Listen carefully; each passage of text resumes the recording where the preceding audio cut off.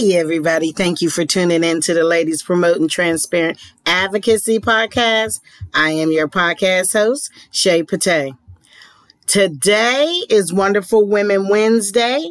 And since we are celebrating Black History Month, I want to talk about a young lady who I had never heard of. And once I saw a documentary where she was featured, she became my shero. She literally became the person that if I ever had a mentor, she would be my mentor.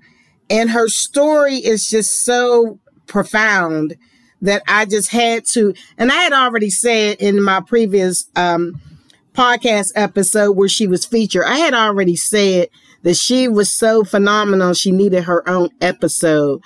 So I want to use some of the audio that I played in a previous episode where I found out who she was, and some audio in a series, television series she was just in last week, which I kept asking my friends to watch so they could really see why I'm just so proud and excited. And she is my shero, and before I say who she is, I want to tell you how phenomenal this woman is. I had posted the previous episode where she was featured on Twitter, and she showed me love, and it almost made me cry because I'm a nobody podcaster just trying to make a difference in the village.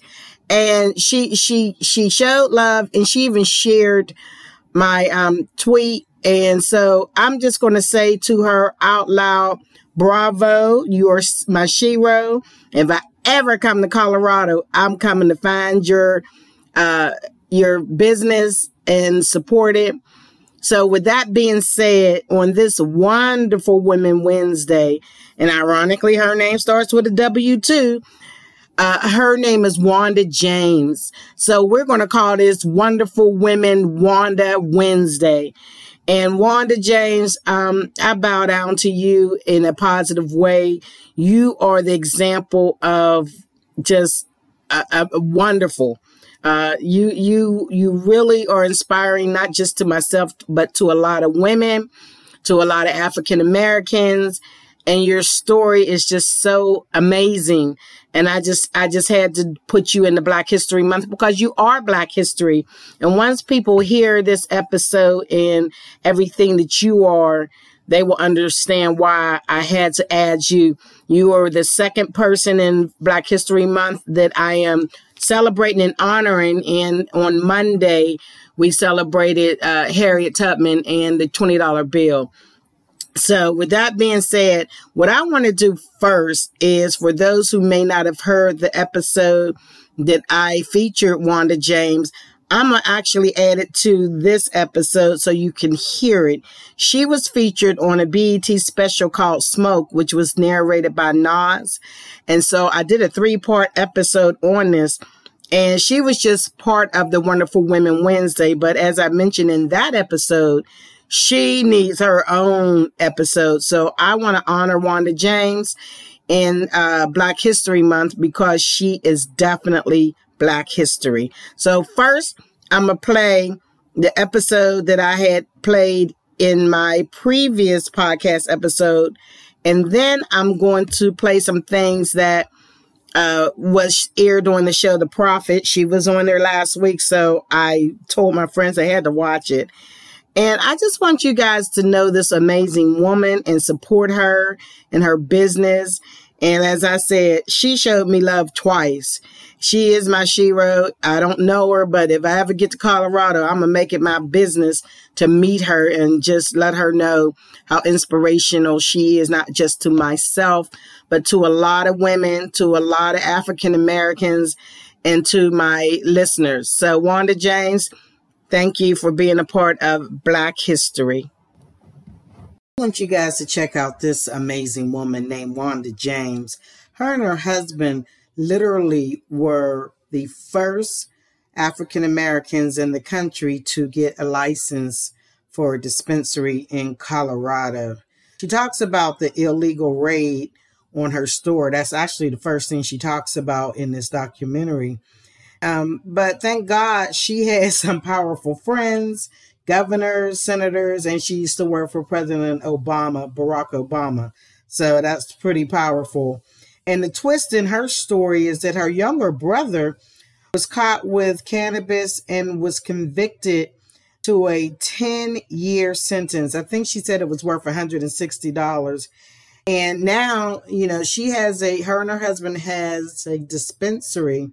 And now her brother, who got let out after 6 years, is working for her. Isn't that irony? She is grateful that he is in the industry and he seems to be doing very well. So I want you to hear Wanda James' story. And I also, even though this is Wonderful Women Wednesday and we are focusing on the amazing women, I want you to hear Miss James' brother's story, because I think it will give you a different thought process of how people who have been convicted of small crimes regarding cannabis think differently when they're in the industry on the business side. Check out her story. Next on Smoke. February 2010, we were raided. Both of us are vets, former Navy, former Marine. Our background was perfect to be able to stand up and say, no more. We're not going to jail anymore for simple possession. Fortunately or unfortunately, that's how you have to do business in America when you're black. Smoke. Marijuana and Black America. My name is Wanda James, and this is my husband, Scott Durrah, and we are the owners of Simply Pure Colorado, and we are the first African Americans legally licensed in America to sell cannabis. So the main reason that Scott and I are involved in cannabis is in 2008, I came off of Barack Obama's National Finance Committee, and I was also the campaign manager for Congressman Jared Polis, who is now Governor Jared Polis here in Colorado. Colorado was going to be the very first state to legalize. And from that, we wanted to be able to put a black face on the cannabis industry, because what we knew was that prior to 2008, 800,000 people a year were arrested for simple possession. And of that 800,000, 85% were black and brown people between the ages of 17 and 24, mostly boys. For us, that had impacted our life because my brother was one of those 800,000 people that was arrested for cannabis possession. His sentence was 10 years. An 18-year-old kid, a black kid, was given a 10-year sentence for $160 worth of street cannabis. Of that 10 years, 4 years was spent in a maximum security prison picking cotton. 100 pounds of cotton every day for 4 years is what my black brother had to do in Texas. That, to me, is slave labor. And when I found out that a member of my family was a slave for 10 years, we had to make a difference. And so Scott and I at that time decided that it was time for us to put a face on this, to talk about this politically, economically, and most importantly, from a social justice standpoint. The absurdity that I think people really need to understand what's happening here is America needs slave labor. Since the dawn of America, since it began, we have had a slave labor class. We also knew that, being entrepreneurs in other industries, restaurants, etc., that, this is going to be a huge industry. And what we wanted to make sure is not only were we capturing the social equity portion, but that also created opportunities in a billion-dollar industry. The challenges in opening up a dispensary back in 2008 were many. What was at the forefront for us was the idea that we could have lost our freedom behind this. And being the first and only black people involved at the time, Colorado, Denver specifically, had arrested 34% of black people for simple possession. NAACP came out in favor of legalization because of that number. In Colorado, we make up less than 3% of the population. In cannabis, it was me and Scott, period, as far as people of color. So in February of 2010, we were raided. Ironically, we were doing an interview with the Westward, and my phone kept ringing. And I ignored it, and after it rang about 20 times, I finally picked up the phone. And it was the Adams County Sheriff's Department that said, "We need to tell you what we just did. We just raided your facility." Scott was a well-known chef. We'd been in the press many times. So we knew that America wasn't going to be able to turn around and say, look at the criminals doing this. Also, both of us are vets, former Navy, former Marine. Our background was perfect to be able to stand up and say, no more. We're not going to jail anymore for simple possession. A prominent Denver couple active in the restaurant and political communities is at the center of what could be a precedent-setting medical marijuana case. They are under investigation after police found this: hundreds of marijuana plants growing in a suburban business park. They came in with 4 SUVs, 4 cops deep, guns blazing, broke down the window, broke down the door, came charging in Kevlar suits. And the cop told us on the phone the reason why they raided us was because there was suspicious gang activity at the area. The gang activity at the time was my 45-year-old husband and my 40-year-old brother, and they were black in Colorado, so therefore that constituted gang activity. In looking at that, it was terrifying because if it wasn't for our political contacts, at the time I had 3 U.S. senators on speed dial, 2 of them in Colorado, the newly elected congressman whose race that we just ran with him. We had to call all of these contacts to be able to protect ourselves and to protect our freedom and to protect our business. Welcome being black in America. I mean, I grew up in Boston, we were shocked, but at some point as well, we knew we had nothing to worry about because we didn't do anything wrong. We had the books in place, we had a number of plans. And the cops were just hoping that we didn't have our ducks in a row. What they found out, not only did we have our ducks in a row, we had our geese in the row, we had our mules in the row, we had all of the things in a row. And fortunately or unfortunately, that's how you have to do business in America when you're black. I want you to hear the expertise from Wanda James' brother. This is the guy that was sentenced to 10 years, who is now working for his sister. My name is Derek Barnes. Everyone knows me by Rick. I am Wanda James' younger brother. At 17, me and some of my friends were hanging out, smoking, kicking it, and I was busted for 4 ounces of marijuana. I ended up doing 6 years on a 10-year sentence for possession of marijuana. Right now, I am the assistant manager of the Med Grow. What that entails is I oversee the plants, making sure all the plants are healthy. Working in the grow, man, is a beautiful thing. I've never known it until I got the opportunity to work in it. It's a peaceful, it's a zen. For me, it's cool to watch the plants grow and produce what they produce for us. My job for the last decade has been to normalize cannabis, and I do that a lot. I mean, I talk about it openly. I openly talk about our use and consumption of cannabis.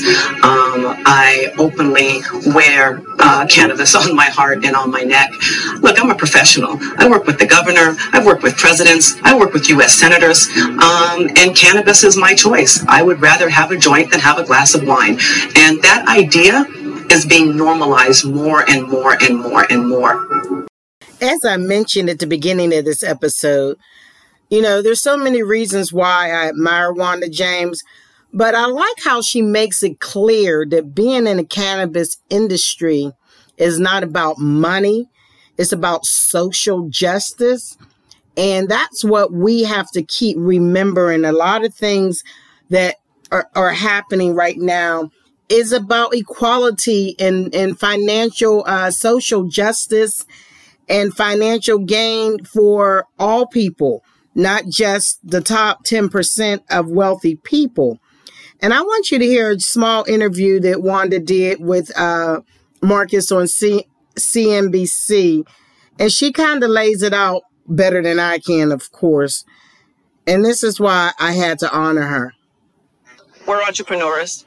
We would hope that this would have been a good business enterprise. But for us personally, we're in the business because of social justice. For the last 50 years, we've been looking at about 800,000 people a year were arrested for simple possession. 85% of those people are black and brown, usually boys between the ages of 17 and 24. My brother was one of those. My brother was given a 10-year prison sentence, and out of that 10 years, he spent 4 years in a privatized prison picking cotton every day to purchase his freedom. For real? They sentenced an 18-year-old black kid for less than $160 worth of 4 ounces of cannabis. While I have always known that cannabis was illegal, I never knew that it was punitive.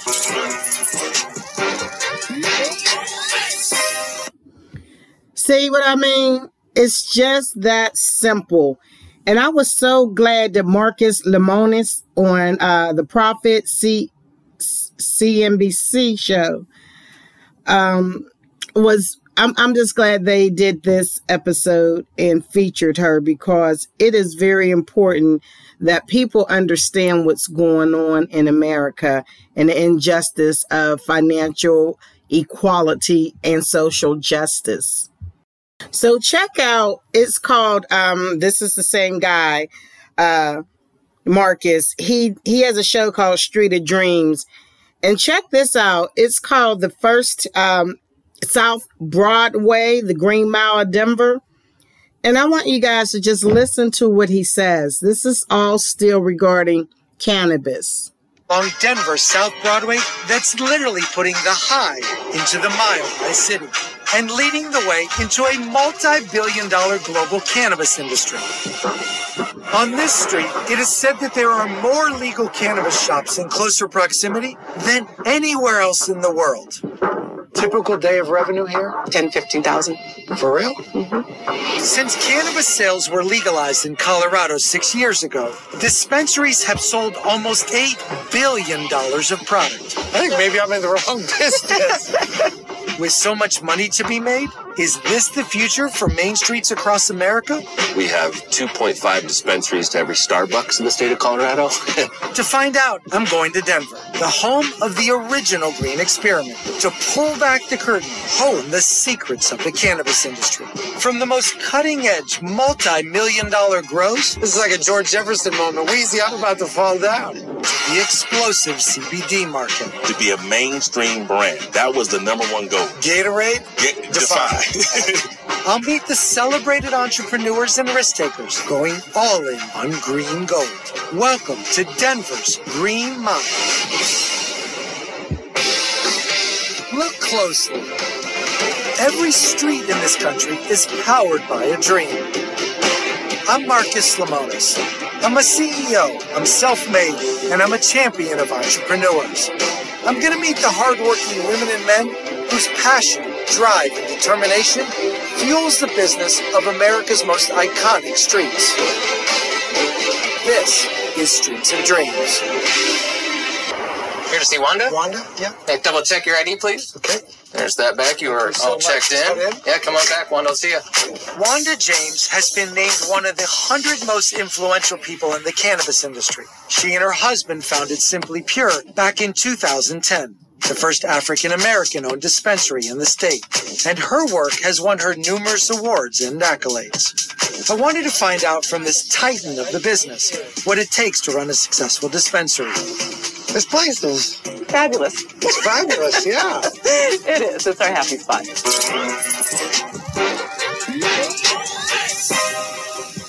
I didn't want to play the whole episode. You can go and see it on Streets of Dreams. I just thought it was important to show the introduction of Wanda. But I found some video on YouTube that I think is very vital, because I like people to hear what the person I'm celebrating in their own words are saying. And I want you to check out Wanda's comment in this audio. We are ridiculously overregulated, and I think that that's something that people don't really understand what we go through in the cannabis business. I have a 1,700 square foot dispensary, and there are 39 cameras in there. And you would think 39 cameras, okay, so that's overkill. So it has to be on every indoor, outdoor, every hallway, everything. So it's all covered. Oh, and those cameras all have to feed into the Department of Revenue, so the Department of Revenue can watch us anytime they want to. Whoa. And that eats up all of our bandwidth. So we can't just have like normal, Comcast. We had to put in in a T5 to be able to run cameras and computers and all that kind of good stuff. So you're a small business owner, you're taxed to death, overregulation kills you, and now I've got to pay for ridiculous upgrades. And then every time I move cannabis from my grow facility to my dispensary, we've got to type it in the computer, and I've got to type in the direction in which my person is going to drive it from the grow to the dispensary, and they're not allowed to be off of that route. And we have their license plate number and their name. Make and model of their car. And the make and model of their car. And what they're listening to on the radio. I mean, it's really what would normally take maybe 5 people to run an entire dispensary. I need 20 because of all of the ins and outs and people to put this in. Because remember, for all these movings, and then when it gets to my dispensary, when it comes into the back and it's checked in there, we put it in there. And then when we take it out and we put it on the floor, we've got to go back into the computer system and type it back in there that it is now leaving the safe and going onto the floor. And then if you buy that, then we got to type it back in there again that you bought it and it's gone out of the dispensary. I mean, it's ridiculous. Put a GPS in each leaf. That's a good idea. That'd be cheaper. The GMO weed. GMO weed. Has that changed at all from the beginning to now? Has it gotten a little more sensible, or the opposite? The beginning was great. So 2009, we opened a dispensary, and Jake would show up with bags of weed, and we'd chest it out right there in the dispensary, and we would decide to buy it or not. It was great. Wow. Just like, this looks good. It was great. It was great. It was great. And now it's like they're just constantly moving the goalposts on owners like Wanda too, where it's 1 week your packaging needs to be this, but then legislature changed their mind, and it seems like a small thing. Oh, just put this label on, but that's hundreds of thousands of dollars for a small business owner over the course of a year, and compound that by 600 active dispensaries. And then after we went through that and spent hundreds of thousands of dollars for new packaging, we thought that would be great. Well, then they came back with they wanted everything in the packaging to have THC on it. So all of your little candies have THC now on the back individually. I mean, there's so much money coming in, and people think that we're just loaded up. Yes, there's a lot of money coming in, but we keep just a teeny little itty bitty bit of it. Bitty bit. We do get free weed. I work for weed. Is there anything happening to remove the barrier of the cost prohibition for small businesses, people of color, people who don't have a foot in the industry, people who've been selling weed on their own for the last 40 years and now want to do it legit? I am the people of color in Colorado. That's you. Welcome. We got them all here. No, I'm not cheering that she's the only one. I'm just cheering that Wanda is like everybody just turned, and that's there is a people of color. We're happy. There is one. Representation. There is one. I mean, I think Colorado has a lot of work to do to be able to bring new people in and small businesses in and let more people participate. We have a lot of work to do, and part of that is the overregulation. If it didn't cost so much to run a 1,700 square foot dispensary, a lot more people would be able to be a part of that. If we had banking, that would be great, because on top of that, we need all those millions of dollars to open, and we can't get it from a bank. So unless you happen to know Jake, who has millions, which we loan all of our money from, then you just have no other way. That's not true either. But I mean, unless I mean, there's no way of getting it unless you happen to have, wealthy parents. So it's an interesting thing. It's an interesting place that we're in right now. It's now officially the law of the state of Colorado.